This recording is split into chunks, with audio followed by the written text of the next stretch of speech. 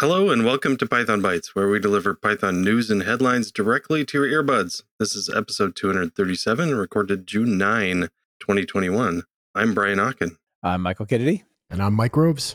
Hey, Mike, thanks for showing up today. Tell us a little bit about yourself. Yeah, well, thank you guys for having me. This is actually really fun. My name is Mike Groves. I am leading the engineering at a company called Assembly AI.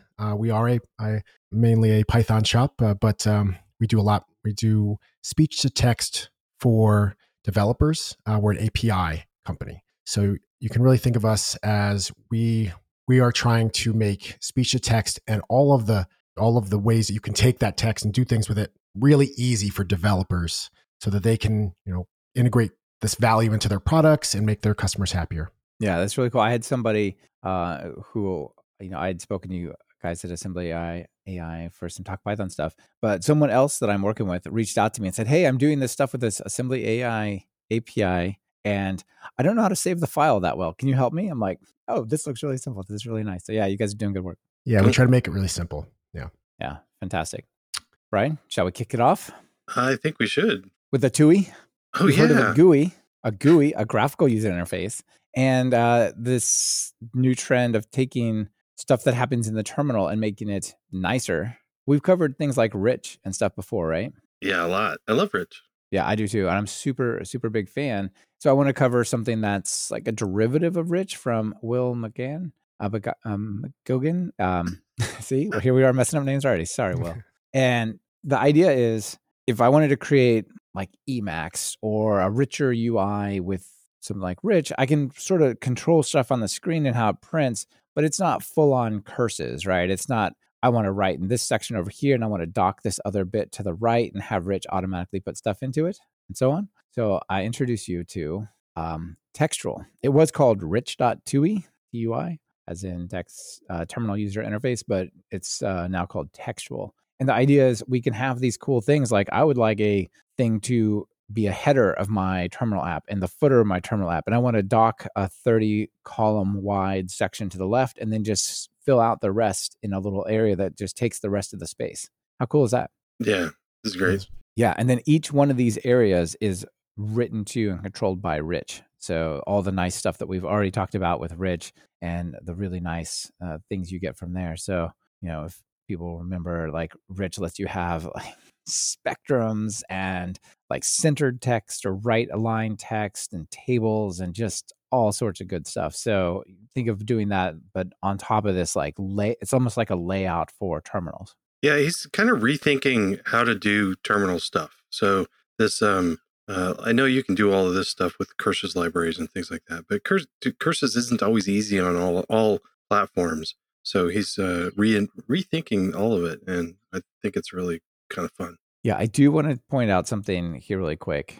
There's a comment in the README that says, this project is currently a work in progress and may not be usable for a while. So, just kind of maybe watch the repo and get notifications and stuff and see, keep your eye out for it. On the other hand, this kind of thing, with these early stages, a lot of people contact us and say, I really want to get into open source. I want to contribute to some project. What should I work on? Should I work on Django? It's like, well, that's going to be a little bit complicated. It's highly polished and there's a ton of dependencies. Like projects like this that are in the early stages are really good for jumping in and getting involved if it sparks your interest. So yeah, and there's a lot of room for people to do things like add to the testing, do documentation, test on different platforms, and really help it so that Will can concentrate on doing more features. So. Yeah, exactly. Even documentation, like a little tutorial or whatever. And Kim out in the live stream, hey Kim, says, I would argue curses isn't easy anywhere. I agree. It always feels like, oh boy, we're going down this path. Mike, what do you think? Well, it looks like a really cool. Yeah, it looks like a really cool library. And I think for me, I try to think of what would I use it for, and certainly a lot of internal tooling, that we could use this for to so that we can make better ways of monitoring our machine learning systems and how that all works. And so, yeah, I think would be something I would like to look at. And also just a lot of times too is just, trying something out, even if you have like a day or two to just try it out and hit the bug so you can really communicate that with the community on what's, what is broken and what could be fixed. Yeah, absolutely. I'm excited to see where this goes. So next up, we want to talk about pip tools.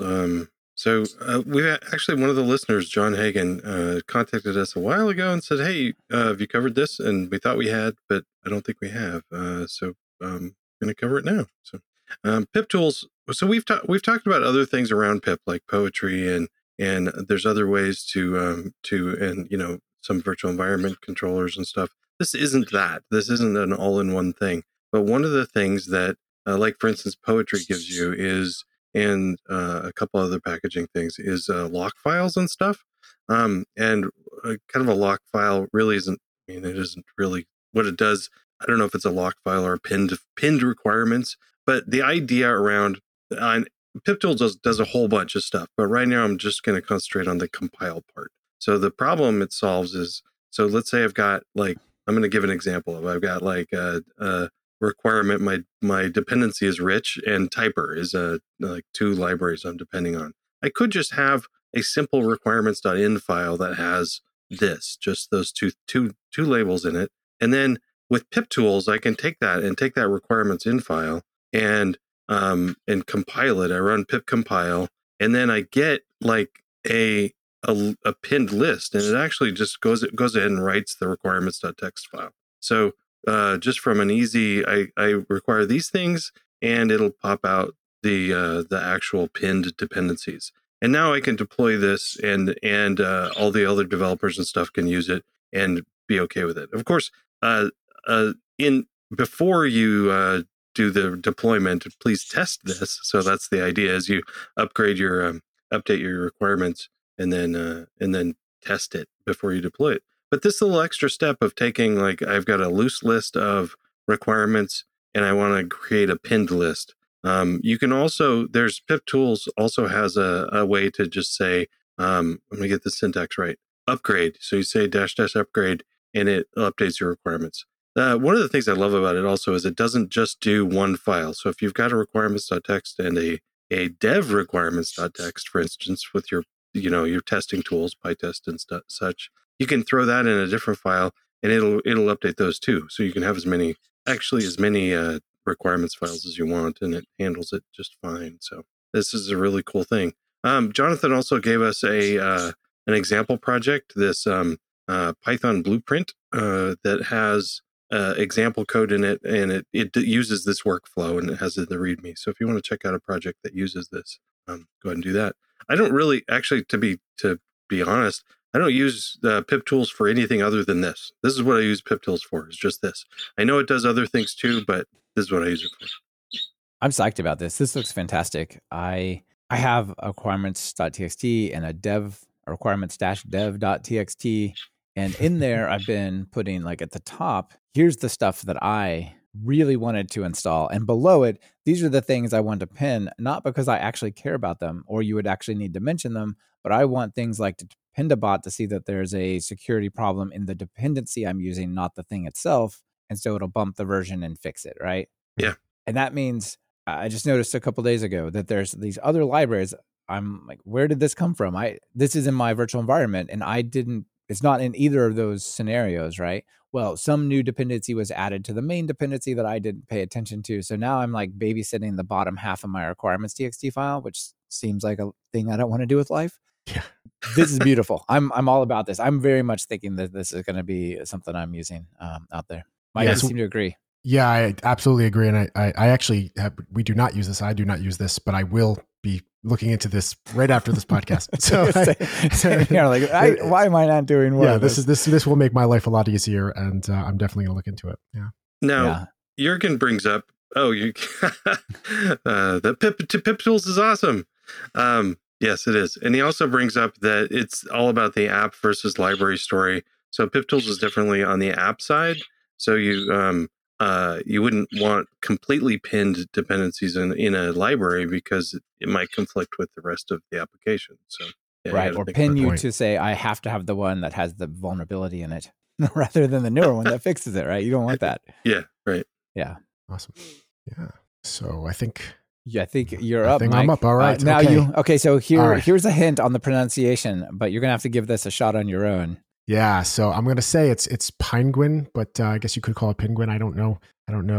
What the proper pronunciation there is, but so Penguin is a library for automating the generation of tests. So basically, what you do is it's CLI. You set this up. You point it at your code. You can sometimes give it hints, and then it goes off and it processes your files and produces tests. Just disclaimer here, they mentioned this several times, and this is very important. It will run your code, and it will try many different inputs. So you have to be very careful with what that code is doing. So they suggest wrapping it in a Docker container to prevent it from affecting or poisoning your file system. Yeah, maybe don't give it access to the production database, something like that. Yes, exactly. So, so yes, this I didn't go deep into it, but I know that they're using some interesting search techniques. This is actually developed by at a university, and there's a white paper behind it. I don't think it's here, but if you look it up, I'm sure you could find the white paper that's associated. But it's supposed to be a very interesting technique around searching for the inputs that would be that would find good edge cases. So it does take a while to run, they say, so you can give it some hints, and they talk about that within the documentation. But I really think this is something for me. I look at tools, I'm like, well, what would I use it for? And I think a lot of times we're busy and we don't get the coverage that we really want to get because deadlines, and we want to land this customer, and so we have to work really quick to get this one feature done, and we only get half coverage instead of getting 90% or plus. So I think this tool could help maybe bridge that gap in those cases, and maybe give you a jump start to getting the coverage that you're looking for on your projects. So that's what I'm looking at it for, and I think it's a cool project. It looks like one of those systems a little bit like Hypothesis. Are you familiar with Hypothesis?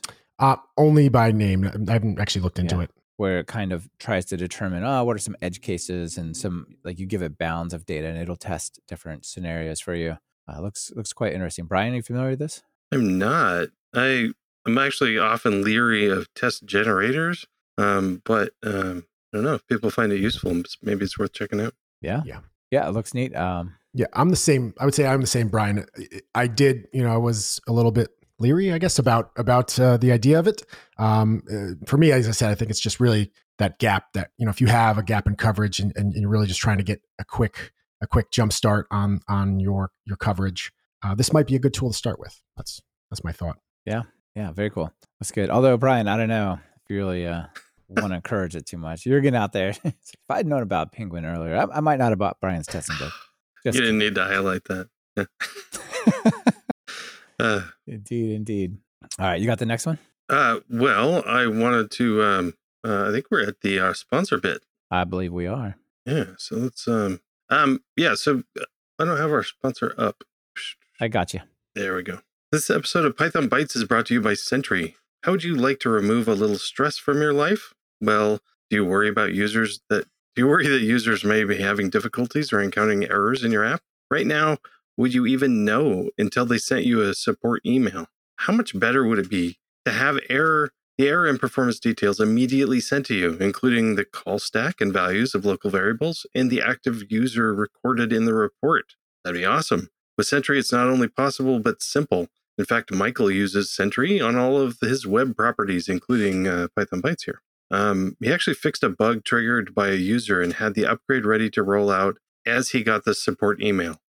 That's also Sentry, but also because Michael's awesome. But anyway, surprise and delight your users today. Create your Sentry account at pythonbytes.fm/Sentry. And please, when signing up, click the got a promo code and redeem and enter Python Bytes, all one word. It's good for 2 free months of Sentry's team plan, which will give you up to 20 times as many monthly events, as well as other features. That's pythonbytes/Sentry and promo code Python Bytes. Yep. Thanks, Sentry. All right. I guess I got the next one. This one is sent in by a friend of the show, Brian Skin. Thank you, Brian. And he let us know that there is something out there for all of us who love these external packages and all of these amazing Lego building blocks that are PyPI. And yet that's running other people's code with dependencies on them getting things right. Mm. And it's this is under the PyPA. So this is sort of pretty neat in terms of, being officially the Python Packaging Authority group, right? I believe. And so it's called the Advisory-DB. It's a security advisory database for Python packages published on pypi.org. And the idea is if somebody finds some major problem with the package, or maybe even worse, maybe it's like a typo squatting scenario, but more like, that part where they were supposed to check the input in that form, and then they did this direct SQL query. They didn't do that. Now they are. You really, really should change that so that they're using like parameterized queries now. And so there's a vulnerabilities directory that is just a bunch of YAML files. You come over here, like, let's take one here that maybe is security conscious, Bleach. I love the name of this package. The idea is you take user input and you sanitize it by putting bleach on it, which is fantastic. But even the sanitizers can have problems, right? So if we check this out back apparently in 2020, there's a problem with Bleach in PyPI. It said in Mozilla Bleach before 3.12, a mutation XSS cross-site scripting in bleach.clean when RC data and either the SVG or math tags are whitelisted and such is set. Like, oh my gosh, but here's all the version it affects and here's the fixed version. And then there's some more info about like where that was spoken about, like where the problem was discovered and so on. This is really cool. So if you depend on these packages, and we already spoke at the beginning about how having tracking your dependencies, not just the things you directly install, lets you be more aware of this, right? You could look at that pip tools generated requirements.txt file and see this problem, and then very likely GitHub through dependent bot would even be proposing a fix. What do you guys think? Yeah, that's great. I think this is cool. So how do you use it? Do you just look stuff up, or you let it help you? I mean, you can come over here and obviously look it up. It depends on what's going on. I think more if you're maintaining a package, you can do a PR to let people know. There's a triage service which goes through the NIST. It pulls a lot of data from the NIST, what that's called, the National Vulnerability Database data feed. Woo, say that again. So like if it gets submitted there, a lot of the data gets pulled back in. They have a tool to perform some heuristics to match that back up. And then you can do, most importantly, is there's an API that you can use. So these vulnerabilities, when submitted to this GitHub repository, are then submitted outwardly to this place called the Open Source Vulnerability, or the Database for Open Source Vulnerabilities. And then this has an API that people can call to learn about these problems. So if you ran, I don't know, if you were an API company and you wanted to make sure your API wasn't getting hacked by having a bad dependency, maybe you make this part of your CI/CD or something, Mike. Yeah, absolutely. I'm gonna have to tell our DevOps guru Mitch to look into this. Exactly. So, I mean, for the most part, having stuff pinned in GitHub will trigger an immediate security notification to you when GitHub finds out about it and when that makes it out. But if you want to be a little more proactive, or you're a security researcher or something like that, this looks like a good one. So in the longer term, we're working with the PyPI team to build a pipeline to automatically get these vulnerabilities into PyPI. So maybe like you could see it or something like that. Not exactly sure what the story is there, but it's a start for basically storing that data and sharing that data. And then hopefully like it makes its way over to PyPI and such. Yeah. Sam Morley, welcome. Glad you made the live show, man. Said, is there a tool that can run like a pre-commit hook? I feel like maybe with just a tiny bit of wrapper, you could call that API over at the Open Source Vulnerabilities Project and get some information back. Yeah, that'd be cool. Yeah, that would be a cool thing. Like, don't check that in. It's got a problem. Change it. Don't push it. Yeah, exactly. So anyway, I think this is a pretty cool one. Thanks, Brian Skin, for sending it in. Yeah. So I don't know. Sorry, Brian. I was going to say, yeah, you're a C++ developer, right? Yeah. And C++ is all about overriding functions by type. Like, oh, it takes an int, it takes a float. This one takes a string, and it's totally different. Python doesn't have that. Yeah, what's funny is I don't actually use it that much in C++. I mean, you learn about it a lot, but I normally don't write a whole bunch of functions that have the same name but take different parameters. But you can do that. Definitely do it in C++ and C. There's probably other languages you can do that in, but those are the two main languages that I work with. C# for example, does it. Java as well. The Python you cannot. So Python just it's if you try to do that, the second one wins, and you just have another name that is attached to the function. So I was and I never really thought that I had a problem with this, but there are definitely times where it would be simpler to not try to put a switch in place or something, and just have several functions that dealt with related things, but in different functions. So there's an article called "The Correct Way to Overload Functions in Python," and maybe it is, but I'm not somebody that likes to use the phrase "the correct way" because somebody will tell me I'm wrong. But anyway, it's an interesting article. You might, for example, hear like you shouldn't overload functions in Python. You're doing it wrong if you do it at all, for example, right? Yeah, exactly. But although this is a cool solution, I totally like it. Definitely, it's a cool solution. So there's this there's apparently a built-in way with functools. So there's functools has a decorator called single dispatch, and what it does is you can decorate basically a function signature with a single function. You say that I'm going to single dispatch this function, and then you register you do like the name of the function .register as decorators around other functions, and the example shown in the article just uses underscore. I'm guessing that's just because you don't care what the name is. I don't know, but that seems like a good way to do it.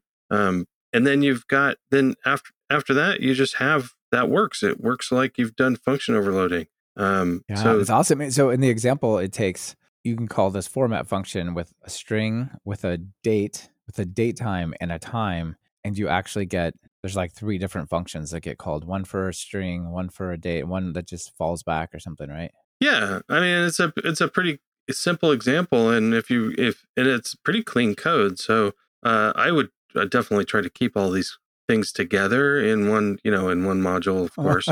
You would be mean to put them in different places. That would be so wrong. or even like spread out in the same function would be terrible. But but keeping them together, this is great. One of the things that the article mentions is that this you can't really. It's called single dispatch because it's based on the type of the first function. I think it's based on the type of the first parameter. So if you want to do multi-parameter ones, there is there's a third-party plugin called Multiple Dispatch that you can just pip install, and then it kind of works the same. Although I kind of like this one better, honestly. The syntax is a little different. And it probably does single dispatch too, I'm guessing. But just one parameter. But in this one, similar sort of thing. It just kind of works on multiple parameters. I'm digging the multiple dispatch style where you just say dispatch. Arguments are list stir. We're going to maybe get to where Mike is going at the end of the show, but it would be even cooler if you could just say @dispatch and then put a type like A:"list, B:"stir. Say, I want to dispatch on types and stuff like that, and have the dispatch decorator look at the function that's passed in and look at the type parameters, and then just do that. So you don't have to say the types more than once. Anyway, we come back to that as well. Yeah. So I'm in a past life, I was a Java engineer. So we call it dynamic dispatch in Java, and it's actually there's a lot of patterns, object oriented patterns that kind of are derived from that feature from the C++, well, from the old days. To me, this actually, when I saw it, I was like, okay, I could definitely use this for a lot of cases. I know that like when you might want to build.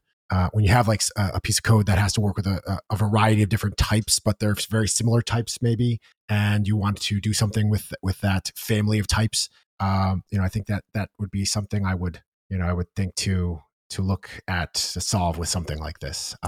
Yeah. I kind of had the same thought, and I do not think I would make this any sort of normal workflow use case from my code, but there are times where you have some code that says if argument is the type of this is a list, do this thing. If it's not a list, then make an empty list, put it in, and then do this other thing. Like if you're doing that type switching already, like this dispatch thing might actually make it more clear, right? It's not common to do it in Python, but there are times you're like, I kind of want to be able to take a string or a date time and then just parse the string if it, those kinds of things. As an API company, this is actually kind of interesting. It fits into what we do as an API company. We have to, a lot of times, we're not overly strict on our input types.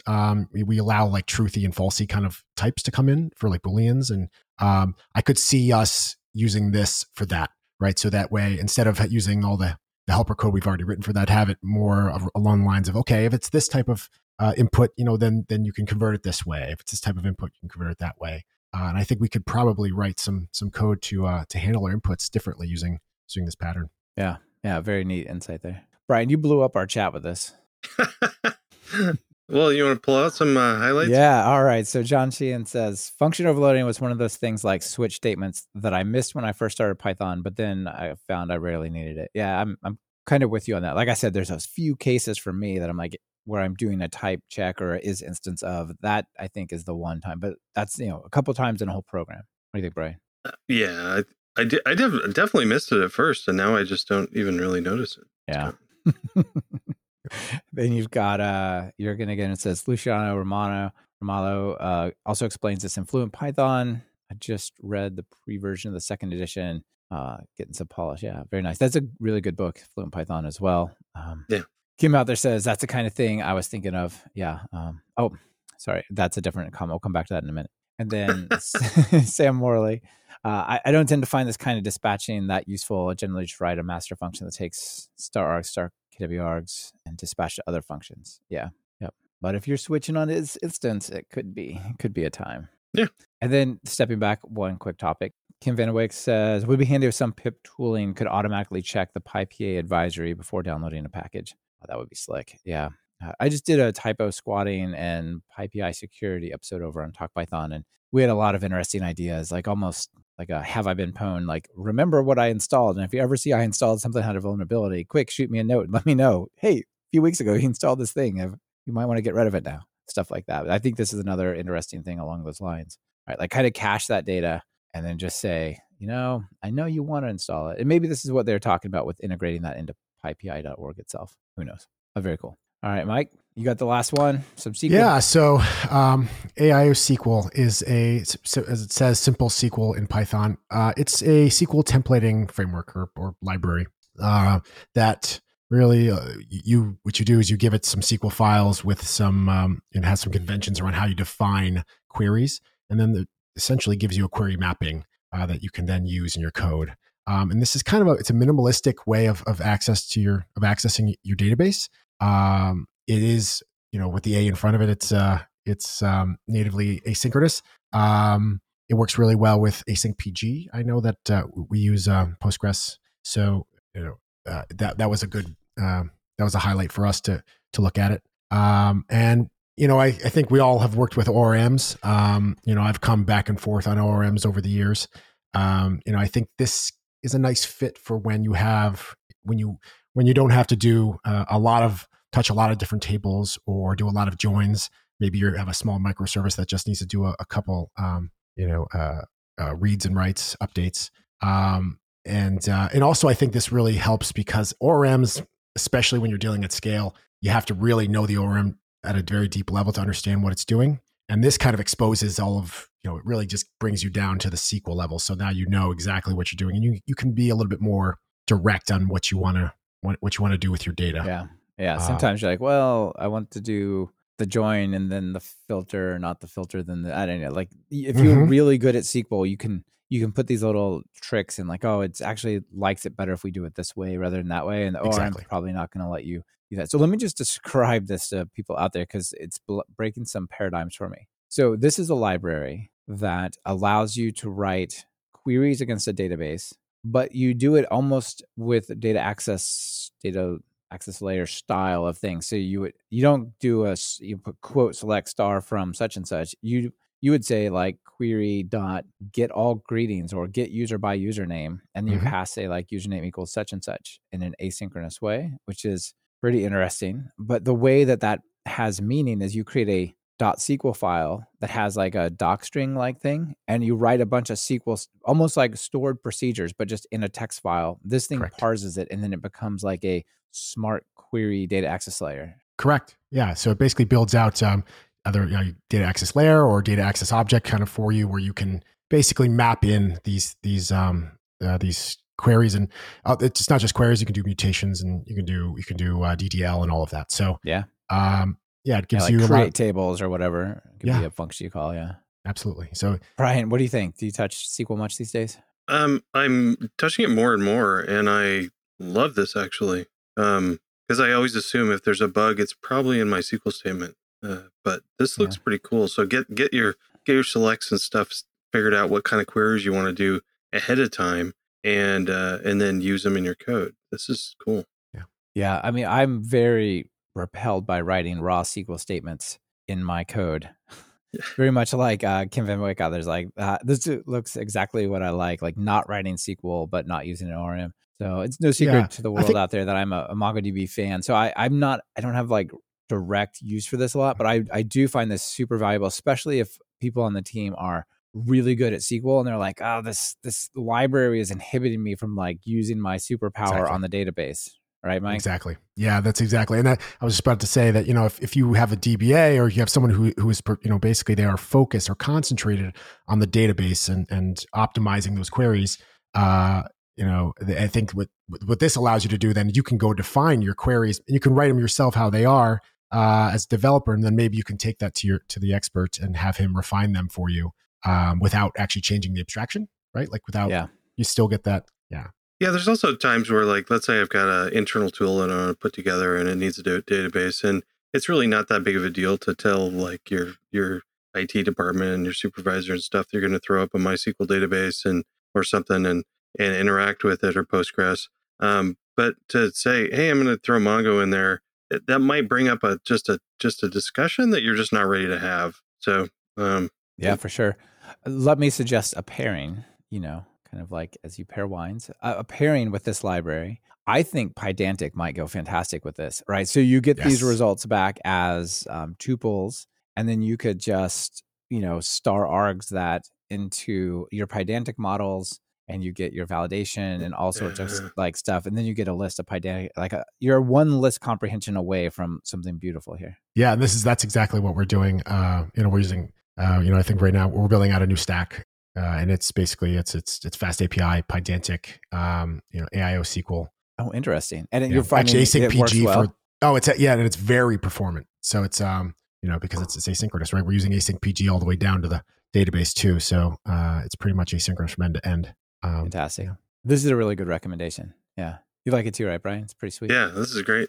Yeah, I do. I really like the separation of concerns of the SQL statements and the Python code, but the flexibility of having both. It's pretty cool. Awesome. Brian, is that it for us? Yeah. Anybody have any other topics they want to bring up? Oh, I do. Kind of crazy. So it's not quite an extra here all about it, but a couple of things sent in from some listeners. So let me make sure I credit these. So Daniel Mulkey sent this one in and said there is now, has been for a little while, from Science Direct, there's a journal for academics called SoftwareX, and this library is pretty cool. So it aims to acknowledge the impact of software in today's research. So if you're in academics, one of the big challenges is that whole publish or perish sort of thing. And it would be great to take this cool library and make it a thing that's out on PyPI or Conda that people can use.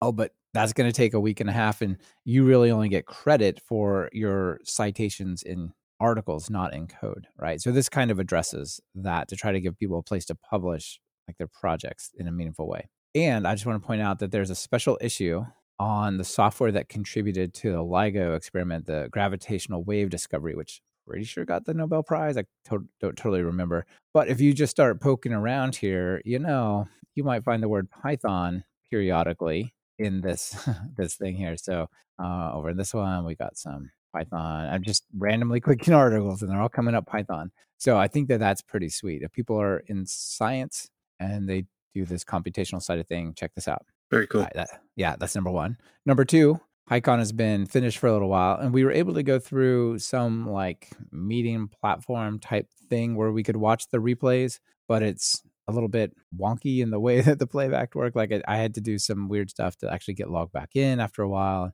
Anyway, it was fine for live stuff, but it was weird for playback. YouTube is pretty awesome for playback. And here's I put in the show notes the playlist for all of PyCon 2021 US. So that's pretty cool. I don't know how many videos are in here. It looks like 86 videos. So if you want to catch up on the PyCon talks, there's a really good way. Nice. It looks like Jürgen had a lightning talk there. So yeah, it's cool. Yeah, very cool. Well done. And also want to make sure I get the credit for this one right.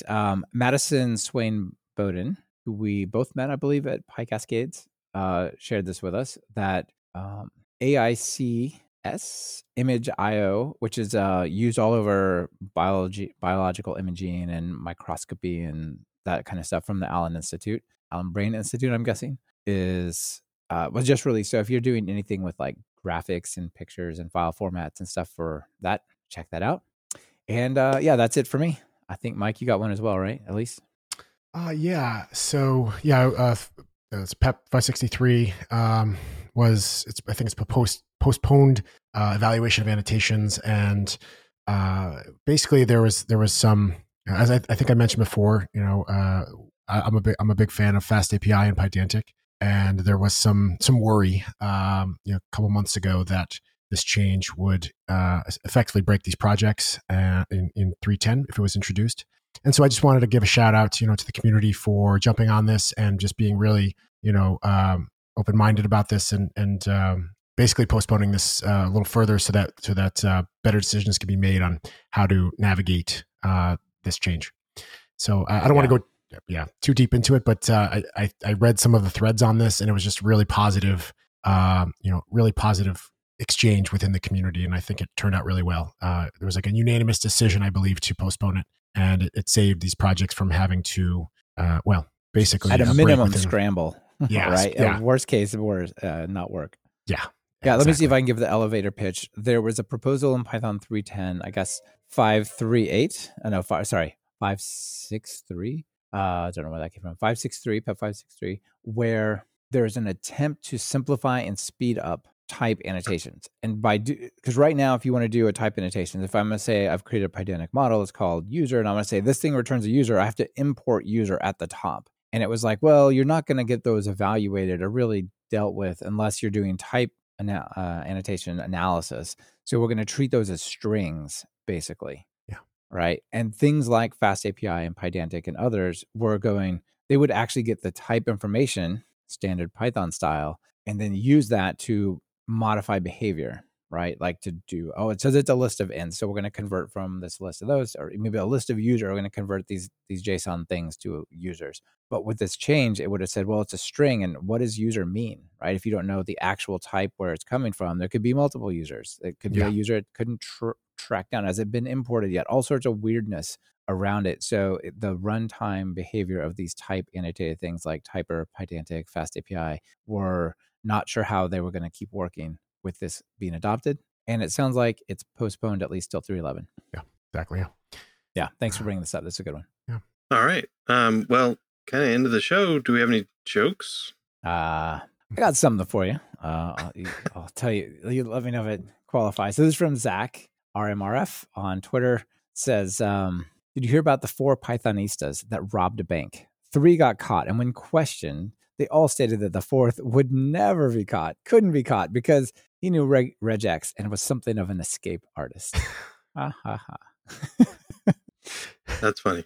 Yeah, I think that's pretty good. Well done, Zach. Thanks for sending that in. Brian, you got anything as well? Yeah, let me pull it up. So Will